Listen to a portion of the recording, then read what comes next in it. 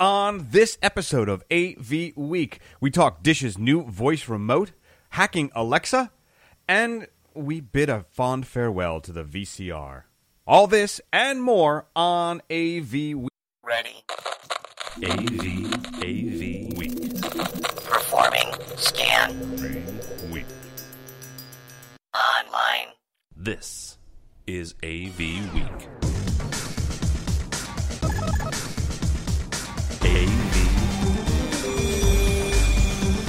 AV Week.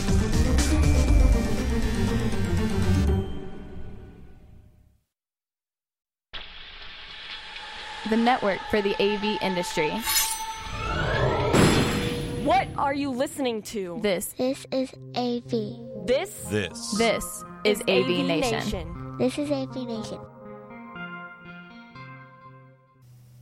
This is AV Week, episode 256, Torn on Tour, recorded July 22nd, 2016. And welcome to another edition of AV Week. I am your host today, George Tucker. Thank you for watching. Today, we've got two special guests. First, let's say hello to Dawn Mead. How are you? Very good, thank you.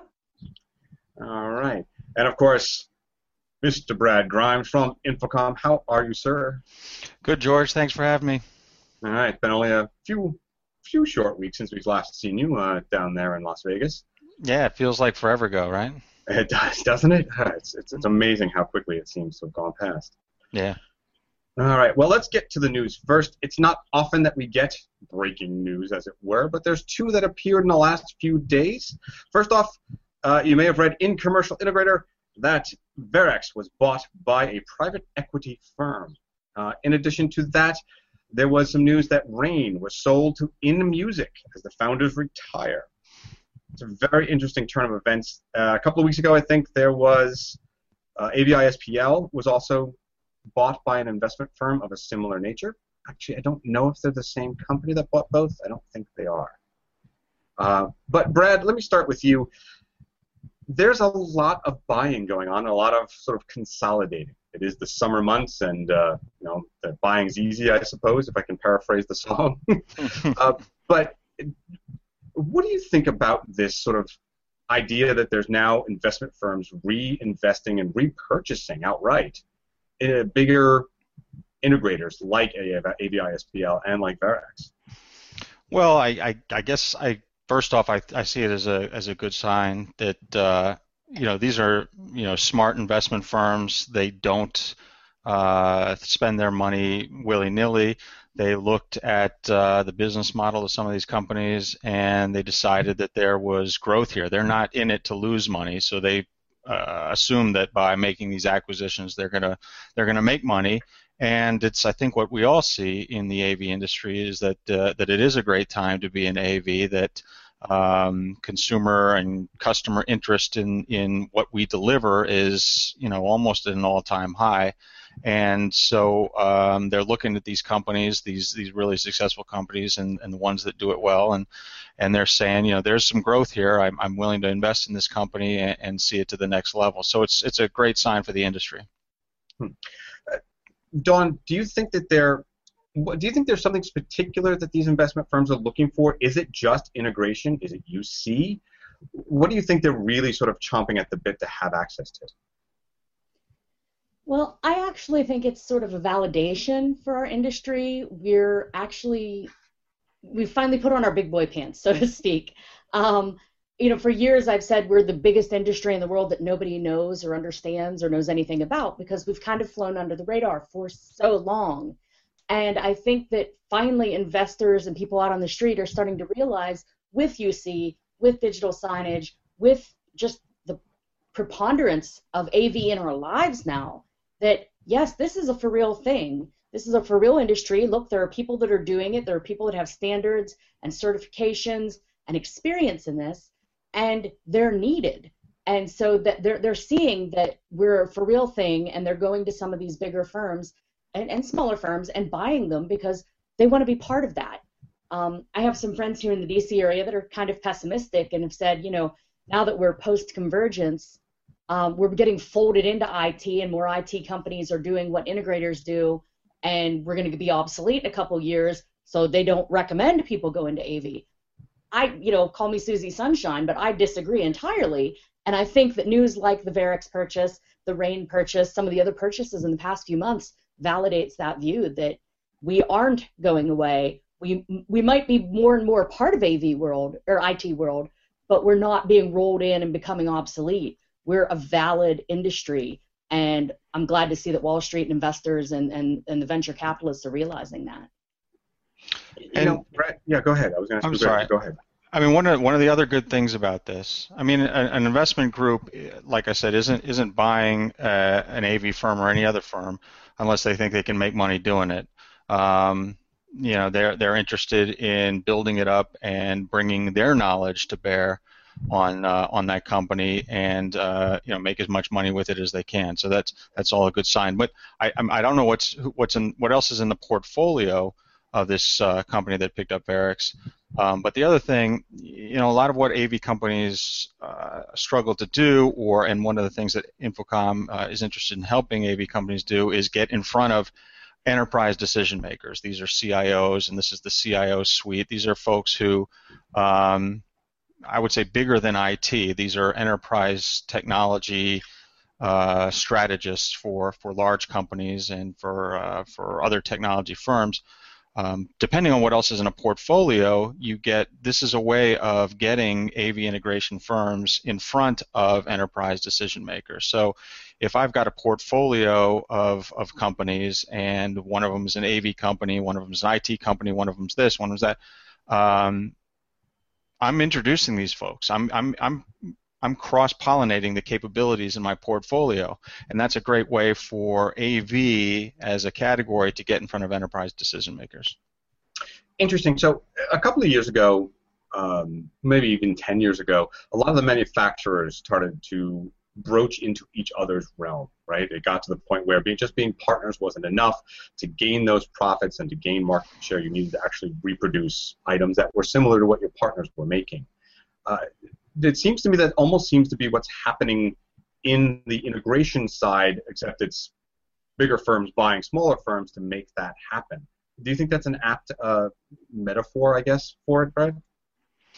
Well, a lot of this is just what market maturity is about. I mean, manufacturers that develop products that other manufacturers make or that aren't in their sweet spot necessarily are basically manufacturers who have been successful and continue to need to grow. I mean, if you're a manufacturer or an AV integrator, whatever you are, if you're not looking for ways of growing your business, then you're sitting still, and that's not what anybody wants to do. That's just not what people who are in business want to do, is sit still. So that's a reason for that. Whether they do it by acquisition or other means, that's up to the executive leadership of these companies to decide what the best way of doing it is. But really, all this is a sign of a healthy industry that continues to grow, and they grow in a bunch of different ways. Dawn, I'm going to bring it back to you for a moment because there's a question here. Brad says, it grows the business. It is, puts them out in front of the decision makers. But do you think there's anything that might limit innovation in that? I mean, we've got a group that says this is the way to make a profit, build it like this. Or am I just sort of being paranoid about it? I don't think it would necessarily limit innovation. I think it might open doors to more innovation. Looking, within our industry, we've had similar purchases and consolidations in the past few years, most notably when Harman purchased AMX and SVSI and a few other guys. And if you went to their booth at Infocom this year, the innovation and the way that they were tying these separate companies and separate entities together to make holistic solutions for end users, I think it's opened the doors to more innovation rather than limiting it. And I think that can only grow by expanding into, the venture capitalists who may be working with structured cabling, who may be working with IT, who may be working with who knows what industries. And if I could jump back to your last point, George, I have to say, not to disagree with Brad or anything, but as you guys know, Harry's currently looking for a new position. The last time several years ago he looked for a new job, it was all AV companies, only AV companies that wanted to talk to him about working for them. This time, his biggest leads and the ones that are making offers are structured cable companies, are IT companies, are companies that normally weren't in our domain, but through acquisition and growth into our industry are now competing against traditional integrators. So I think that this whole kind of merging and consolidating, it's opening a lot of doors work-wise, it's opening a lot of doors innovation-wise, and I think it's a really cool area to keep an eye on. And it goes back to something we've said on our own several shows ago and in person at InfoComm. You know, if you're going to be like a shark, if you're an integrator right now and you're doing what you did 10 years ago, 15 years ago, you're going to die. You need to keep moving forward. You need to keep advancing both your skills and your team's skills, or you're not going to be able to compete against a company that has everything and all of these different skill sets. So, you know, AV isn't dead. We're just evolving, and you need to be in on the evolution, or you're going to be like Cro-Magnon back there in the dust. Very nice, very nice. I'm almost at the point where we're just learning to walk on dry land, I think, is what's happening there. All right, so let's. You mentioned innovation and opening doors for new technologies. Well, one of the things that we saw come along this week is Dish announces. I'm going to share that with everybody.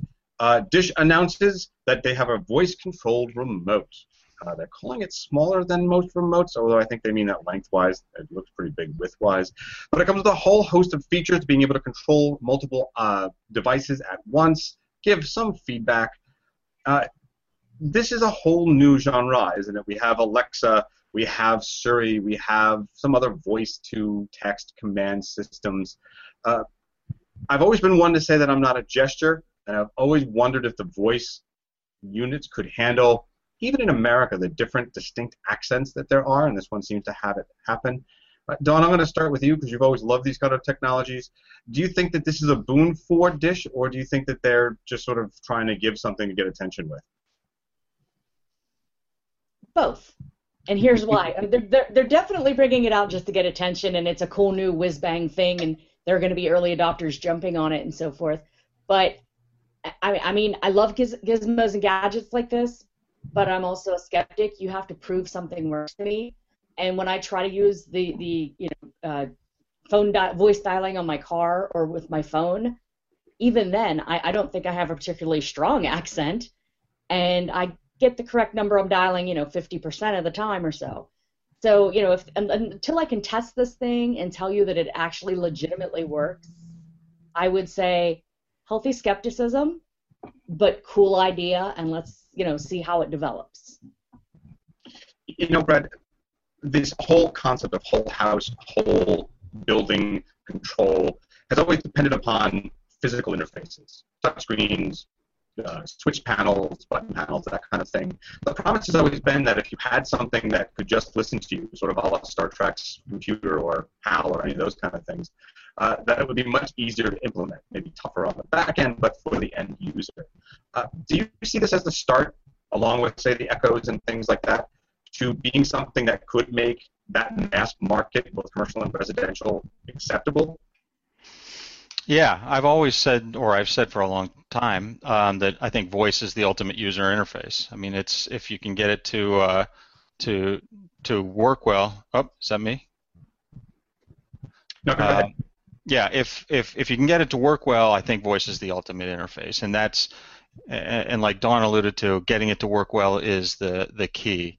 So Dish, yes, putting a voice control is great, and it'll be instructive to consumers, whether they do it at home or they eventually do it in their offices, to learn how to control things with their voice. So that's going to be an evolutionary thing, just like Apple taught us how to control things with a touch screen. So that's a process. At the end of the day, though, it has to work. And in my experience, the best voice control is a cloud application. This is just in my world of using voice control. Yeah, the voice control in my car, which is not a cloud application, it's as good as the technology that they put in my car, is not very good. It doesn't always understand me. I do have an Echo, which does reach back into Amazon's massive cloud, and over time, it has learned how I speak in a lot of ways. I mean, it has gotten things right that it didn't get right in the beginning. It's been a learning application. So it's a very sort of hybrid technology type thing. I do think voice is a great interface, and it's the ultimate interface. But we all have different voices. We all speak differently. So these interfaces, if you will, these devices are going to have to constantly learn. And constantly learning requires really big processing. Big processing requires a cloud somewhere. Do you want Skynet? Because that's how you get Skynet. Do I have Skynet? Well, you know what? Actually, you speak about Skynet. Our friend Fred Wilson, he's from a venture capitalist firm, and he put out a wonderful blog called AVC in New York. He's behind such things as Twitter and Facebook and a number of other streaming media and internet-based devices. He has an article here with a friend of his called Hacking Amazon Echo. Now, we're all familiar with Echo and its ability to take voice commands and do searches for you and turn on the TV and things like that. Just like the Dish remote, this one then, though, was taken so that they could hack it and run a code, as Brad said, on a cloud that basically, if you want to talk code here, it took the string of speech or things that it was sending out and parsed it and then asked it to do something else with it based on that command. So, Alexa, please turn off my lights. It would go out there, know that it had to parse it. It knows that I said it. It turns off the office lights, not my kids' room's lights, that kind of stuff. So we're seeing an application here where a device made for a specific way with its own cloud system actually can be, well, we're going to call it a hack, but we'll call it a life hack, made to do other things. There's sort of maybe unintended consequences here. But Dawn, I'm going to start with you. This brings up a whole host of neat things you can do. Now the idea of off-the-shelf device being limited and only the pros can do it with these kind of boxes, while this is difficult, you can do it now. This is a proof of concept, no? Yeah, I think so. This is where I get into a kind of an internal conflict, because the geek in me is like, this is the coolest thing ever, and I can't wait to do this, and I can't wait to play with this and try this. And there's another part of me going, oh, this can only end in tears. Yeah, because like you said, there's laws of unintended consequences, and I mean, once we start playing with these things, who knows what all people can hack and be malicious with. But at the same time, there's so much opportunity, and you know, as much opportunity as there is for dystopia, there is for utopia. And so I think it'll be fun to watch and hopefully steer, you know, our industry and some related industries to get us towards the utopia as opposed to the dystopia, with smart devices and things running our lives and being able to think independently and, you know. We have watched too many sci-fi films from the 60s. I don't know. Well, Brett, we'll get to the dystopian part of it in just a moment. But let's chat about the idea that this could be actually inclusive and increase who we have as participants in our AV integration marketplace. Could you see this being something that's also part of every install house, but also maybe a tertiary development house that could do things like this for you? Well, I've got lots of thoughts on this. So basically, these guys hacked an Echo so that they could use it as a front end for their Sonos system, and you know, we know that Sonos is a nice whole home wireless audio system. So I got a bunch of things. First of all, it's great that it can be done. It doesn't surprise me that it could be done. And smart people like these guys are the types of people you want in your AV company, so that, you know, something like this, you know, you can come up with a solution like this. The second thing is there has to be, you know, I don't want to get alarmist about the word hack. I mean, we'll talk about hacking, and hacking is a security thing at some point here. But you know, so I can use Alexa to control my Sonos system. That sounds like an application. That, you know, there needs to be a need for it. You know, you can go and you can interface a lot of things, and you can use IT technologies to create new controls and things like that. At the end of the day, first of all, you need to have the people on staff who can do that and are creative and really good with this stuff. Second, people need to want to do it. I mean, this will just peter out and fall by the wayside if nobody wants to use their Alexa devices or other devices to interface with certain systems.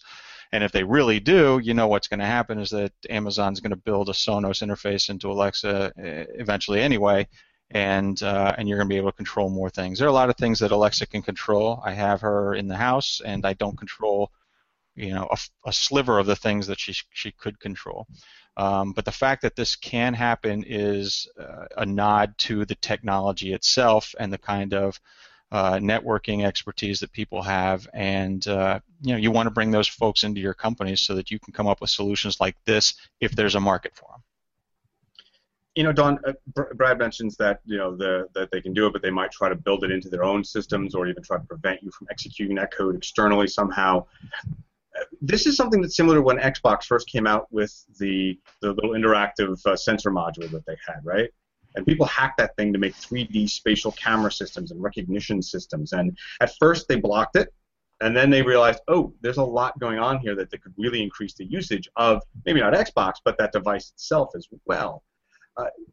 Do you see that would be a real sort of do you think that Amazon's going to go, nope, you can't do that, don't be third party, and ignore the sort of rush of development that they could gain from that? Or do you think they're going to be more open-minded based on the examples they've seen with Xbox?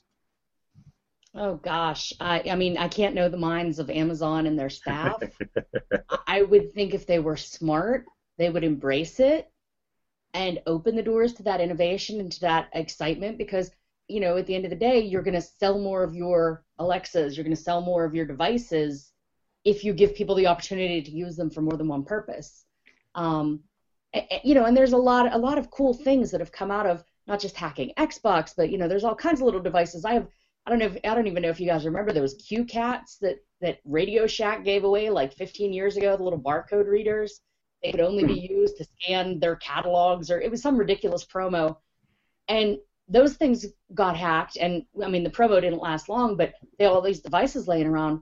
They're cracked, and I mean people use them. I have one that I've used for like managing our library of videos and books and things. You just scan the barcode, it matches it up with the Amazon bookstore and enters all the information into your database and keeps track of what you have and what you don't have and what editions and stuff.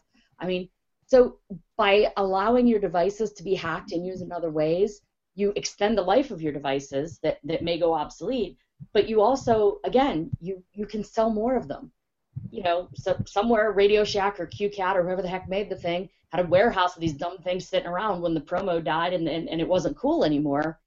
But because they didn't necessarily disallow the hack or the opening of them, now they can get rid of the things, even if it's just on eBay, So I think if Amazon's smart, they'll allow innovation like this to take place and embrace it and see what else it can develop into.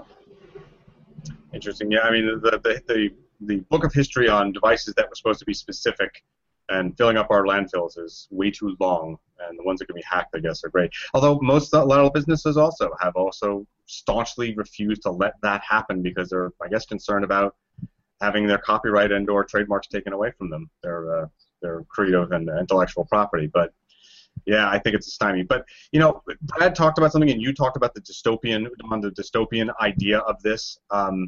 But there is actually a solution. I know Mr. Bradford Benn talks about that all the time, the security. But what he has in concern, the people at Tor, if you know those people, they're the ones who have provided a dark net for many, many people, both good and ill. They now have a product out that says you can hide your smart home on the dark net. The dark net is no longer a problem. They have a little device that basically anonymizes your home. It's built by people who have basically said we don't know what people use it for, so we can't be concerned if it's for really evil, nefarious things, but we also do it for good. Brad, let's start with you. Do you think that this actual product is worth looking at, or would you be suspicious of people actually presenting the idea? Well, to be clear, I mean, it's not a product. These guys at Tor, and it's actually from a group that's affiliated with the Tor Foundation, as I understand it. It's a proof of concept, and I love this because it's a proof of an important concept. Basically, what they did was they created a device that could hide your Internet of Things devices. In this case, a smart home. That's what they're talking about because that's the thing that a lot of people will identify with. But we all know that the Internet of Things is blown up with absolutely, I don't want to say absolutely no, because that's hyperbole, but with little regard for security. And what they've done is they've created a way of hiding Internet of Things on the network, so people can't find it and people can't hack them and people can't look at your kid on your baby camera and things like that. Now, it's, as you know, the Tor network is, it's this dark internet that exists among, a bunch of, volunteer-operated relays, and it anonymizes things on the internet, which is great, and I'm glad that exists as well. But this is again a proof of concept, and it's an important development. It's an important proof of concept, but it needs a next step. And what I hope it demonstrates, and I think what they hope it demonstrates, is that this kind of stuff needs to go into your Internet of Things devices. I mean, if you're going to sell 100 devices to me in my home that are connected to the internet, I need a way for them to be invisible to everybody else on the internet. I need them to do what they need to do. I need them to talk where they need to talk, and when I don't want to open ports on my Wi-Fi router and things like that. I don't want everything visible. So what I hope it teaches is Internet of Things device makers to create this kind of functionality into their products, and I think that's sort of what the Tor Foundation and this other group would like to demonstrate as well. Sure, they may develop a product that you can buy and then you can sit it on your network and it starts to hide everything behind it. But at the end of the day, someone's going to have to develop a nicely integrated solution that's not cumbersome. That's, my lights need to operate like that, even if they're on the network. They need to go. I can't have them thinking a lot when I come in. They need to work. And so this needs to work really well too, and be effectively integrated. And what I hope is people take this concept and do this for Internet of Things devices in the home and in the enterprise. Yeah, let me ask you that. You say that you would hope that the integrator or the manufacturers would put something like this in. Is this not? You were saying that it differs from, say, doing IP mapping or doing a network address translated system, right? Which is basically referring it from one class of IP to another. Mm-hmm. If we standardize on something like that, isn't it more hackable that they will eventually get there? I mean, we've sort of got an arms race going on here, and eventually it becomes moot anyway. No. Well, I don't understand it well enough to understand. I mean, people have been talking about being able to hack Tor for forever too, and so far it's questionable whether they've been able to. If it's not, maybe there will be a product that sits on my shelf somewhere and becomes the thing that hides my Internet of Things network, or maybe it becomes built into the Internet of Things devices. I don't know the best way to do it. I do know, however, that the Internet of Things and the devices that are being put out there are insecure and creating attack vectors all over the world, and that's an issue.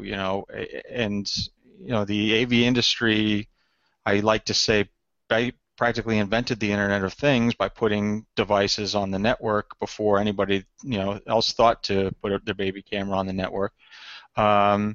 But we need to take security more seriously in the Internet of Things, and if this is a way to do it, if there's other ways of doing it, I don't really care how it happens. But if it doesn't, we're not going to realize the potential that's there. Dawn, would this sell you on putting more IoT type stuff in your home and in your businesses? I know you do a bit with government. That's probably not going to happen at all. But well, I mean, it is still kind of a conundrum. On the one hand, as an industry and as a world, nobody takes security into consideration enough. Again, being in the DC area, like you said, got a lot of friends working in cybersecurity, and sit with Joel Billheimer, sit with Carl Maurer, sit with Brad from IMS. Some of these guys, they will tell you horror stories about things that shouldn't be insecure, that are insecure and got hacked, and it's like, you don't even think about that stuff in these environments. What are you going to do when your fridge is on the internet, And people laugh. I mean, the article that you sent us about this is like, keep your toaster safe from the internet. That's all fine and good to make light of it, but what they don't tell you or what they don't think about when they make light of it is the fact that by hacking a toaster or whatever that's on the internet, or that's on a network, you now have access to everything else on that network. And if you're a smart enough and evil enough, computer guy, you can go from that toaster to something else. I think I've used this example a couple times. I picked it up from probably Joel at one of the cybersecurity talks in the area, but Target's giant hack with all those millions of credit cards, the hackers came in from an unsecured 232 port on the HVAC system. They're hacking your AC system and stealing millions in credit card numbers. What can they do with a toaster? I mean, it sounds stupid, but it's happening. And so part of me hesitates to put anything on the internet, with the IoT. But the convenience of it and the fact that that's what the way so many companies and devices are going, you have to look at finding ways for security, whether it's Tor, whether it's something yet to be developed. I kind of hope something new can be developed, because while Tor is great, there's also a lot of black hats on it, and it's got a bad reputation. And I know legitimate cybersecurity people that work on Tor because it's secure, that are on government watch lists because also all the pedophiles and drug dealers and everybody else is on Tor. It's like there's this perception that, well, if you're on Tor, you have something to hide. Therefore, we're putting you on this watch list, which isn't always the case. It could, it's a legitimate security concern. So, as I said, I'm torn on it. You want to embrace the Internet of Things, you want to embrace the new devices and the new way of doing things that makes life so much easier, but you don't want to be robbed blind or sent to prison for who knows what. It's really a mixed bag, and I think there's going to be a little more development and maturity in that realm before I can embrace it 100%. Yeah, I hear that. It's torn about Tor. I like that. I think maybe we should have the show title right there. Now we've been talking about, brand new technology that's on the bleeding edge of what's coming. Something that's been around a long time and may have actually helped jumpstart a lot of this is the VCR. This is from All Tech Considered at NPR. So long, VCR, we hardly knew you. We're still around. Basically stating that very soon, I think at the end of this year, the Japanese company that is the last one making VCRs will stop making them. Most of us would have thought, if you're not in the education world at least, that wasn't true, that they were gone for good.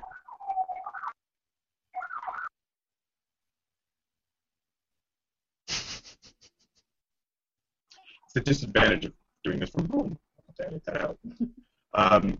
So the VCR. So if you're not in the education world, you would have thought they're all gone. In fact, they sold 70,000 of them last year, they said.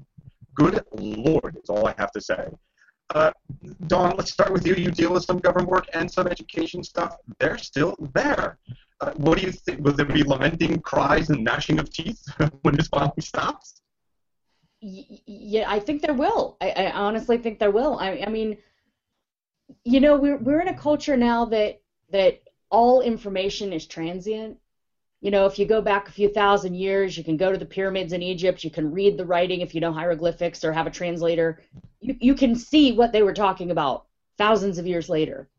I can't open a floppy disk I used in college or a few years back to read a paper or to find information. So I think it's another symptom of that if people aren't being proactive about transferring their videos, their educational materials, their training materials to newer technologies regularly, they're going to have a problem with this.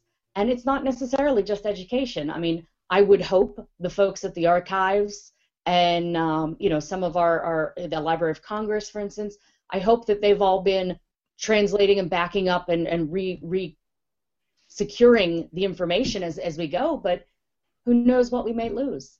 And again, I mean, VHS. It was never a great medium to begin with. It was the lesser of the videotape technologies, in the Betamax debate. But it was magnetic tape. You leave it out in the sun, you put it by some magnets or something. There were you get it tangled. There are any number of ways to completely destroy and lose that information using VHS or even audio cassette tapes. So it was not perfect. I'm not crying that it's going away.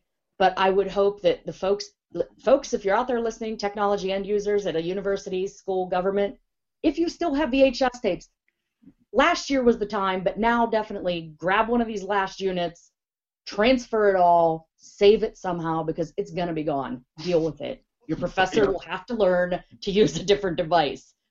But it's just, I'm not crying over it. Well, before I go to you, Brett, there's something that I was just sort of perusing the article again to make sure of something, but it's not 70,000, so it was 750,000 last year, which compared to, say, 15 million a year they used to sell, is still a lot. Yeah. Are you seeing, Brett, that people will have the sort of tears of watching this format finally go away, or do you think that we really need to do better about preparing our clients for the transition to new media, even if it is coming at a very rapid pace? No, I don't think anybody's going to cry about this. If the company who made 750,000 last year isn't crying, then I don't think anybody else should be crying about it. I've heard all the stories, especially in education, of end users, if you will, teachers, media arts, people who still have stuff on VHS, and I understand that, and as long as those things exist, that's great. I think as technologists, we all know that transitioning our customers to other media and to digital and to all this other thing is good for us, because we sell them systems and we get in a consultative role with them, and ultimately it's good for them, and we just have to do a really good job of explaining that it's good for them. If anything, if you can hold up a newspaper article that says the last one is coming off the line, it's now officially dead, and it's not me, it's the company that used to make them that's killing it off, then maybe that's the wake-up call for the rest of the folks who still have them. I think we all know that everyone should be off of this right now, and they should be on other platforms, and we should be building these platforms for them. We transitioned in my house from VHS a long time ago. We don't miss them. I don't know who the 750,000 VHS buyers were. My suspicion is they had some really interesting VHS content that they had to be able to watch, but it's over, and I think it's a nice story that VHS had, but we're all about the future, and let's start building the next generation systems. Well, I have to say that I don't know how much experience you've had with sort of college educators, but they seem to grip onto those things until their bony fingers are dead and you can't pry them off anymore. Gotta tell you. I can't convert this VHS tape to DVD. I just can't do it. Yes, Dawn. Well, and it's not always just educators either. The first company I worked for in the AV industry 15 years ago, or whenever it was, they also did 8mm film to VHS or to DVD transfers. And, you would think 8mm film, that's really gone, unless you happen to be like a niche filmmaker. That's like ancient history. I think as of a year ago, possibly even to this day, they're still doing it. They quit making the projectors. They have to, scramble for parts and find wizards to, fix the things when they break. But, that technology is 40, 50 years. How old is 8mm film? That was home movies back in the day. So if that can hang on that long, there are a few companies or a few universities out there squirreling away these VHS machines that they will either cannibalize for parts or dig out a new one until they run out when one of them breaks. And I would not be surprised if in 10 or 15 years we're having a conversation, really? They're still using VHS in such and such agency or such and such school? I would not be surprised, honestly. All right, guys, we've gone over our time. I want to thank you for joining us. Dawn, thank you so much for coming on today. Great to see you as always. Thank you. And we have new AV stuff coming up, right?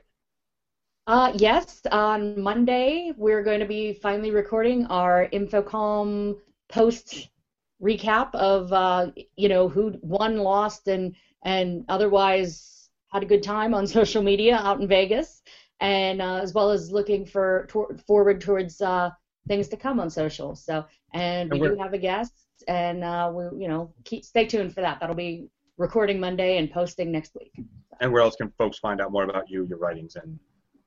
Folks can find me, of course, here on avnation.tv. You can find me on Twitter and elsewhere in the social realm at AVDawn. And if you had talked to me yesterday, you could have found me at the bowling alley in D.C. with Infocom. So what was your score? Not good at all. Let's just put it that. I used to bowl in high school, and I was just not good, so we won't. Oh, okay. Good old bowling injury, right? Yeah, okay, I see what it is, of course. And, of course, I also want to thank Mr. Brad Grimes, sir. Thank you so much for being on today. Thanks, George. Thanks, Don. It was great being here. And where can they find out more about Infocom and the news and views from there? Oh, my goodness. Everywhere. I obviously follow Infocom on Twitter at Infocom. Go by infocom.org to figure out where we're going to be next. As Dawn alluded to, we were at Lucky Strike in D.C. Last night. We're at Infocom on campus in Boston on August 2nd. What else we got? We have IoT Insights in New York City on September 8th. So we're really busting into our East Coast swing here in the late summer, early fall. So we look forward to seeing everybody. All right. All right, folks, thank you for watching. This has been a production of AV Nation TV. This is a network made for and by working audiovisual and integration people. For you, we have shows like this. There is Resi Week, which posts every Wednesday. We have David Dento's Connected about IoT, which we just spoke about. We have EdTech, Education Technology, we also touched on here, and a host of other shows. You can find them at avnation.tv, and while you're there, take a look at our underwriter section, the companies and folks who help make this network possible, and we can keep the lights on. That's avnation.tv/underwriters. Give them a shout and tell them thanks for doing it. Again, for everyone at AV Nation TV, I want to thank you, and we will speak to you again very soon.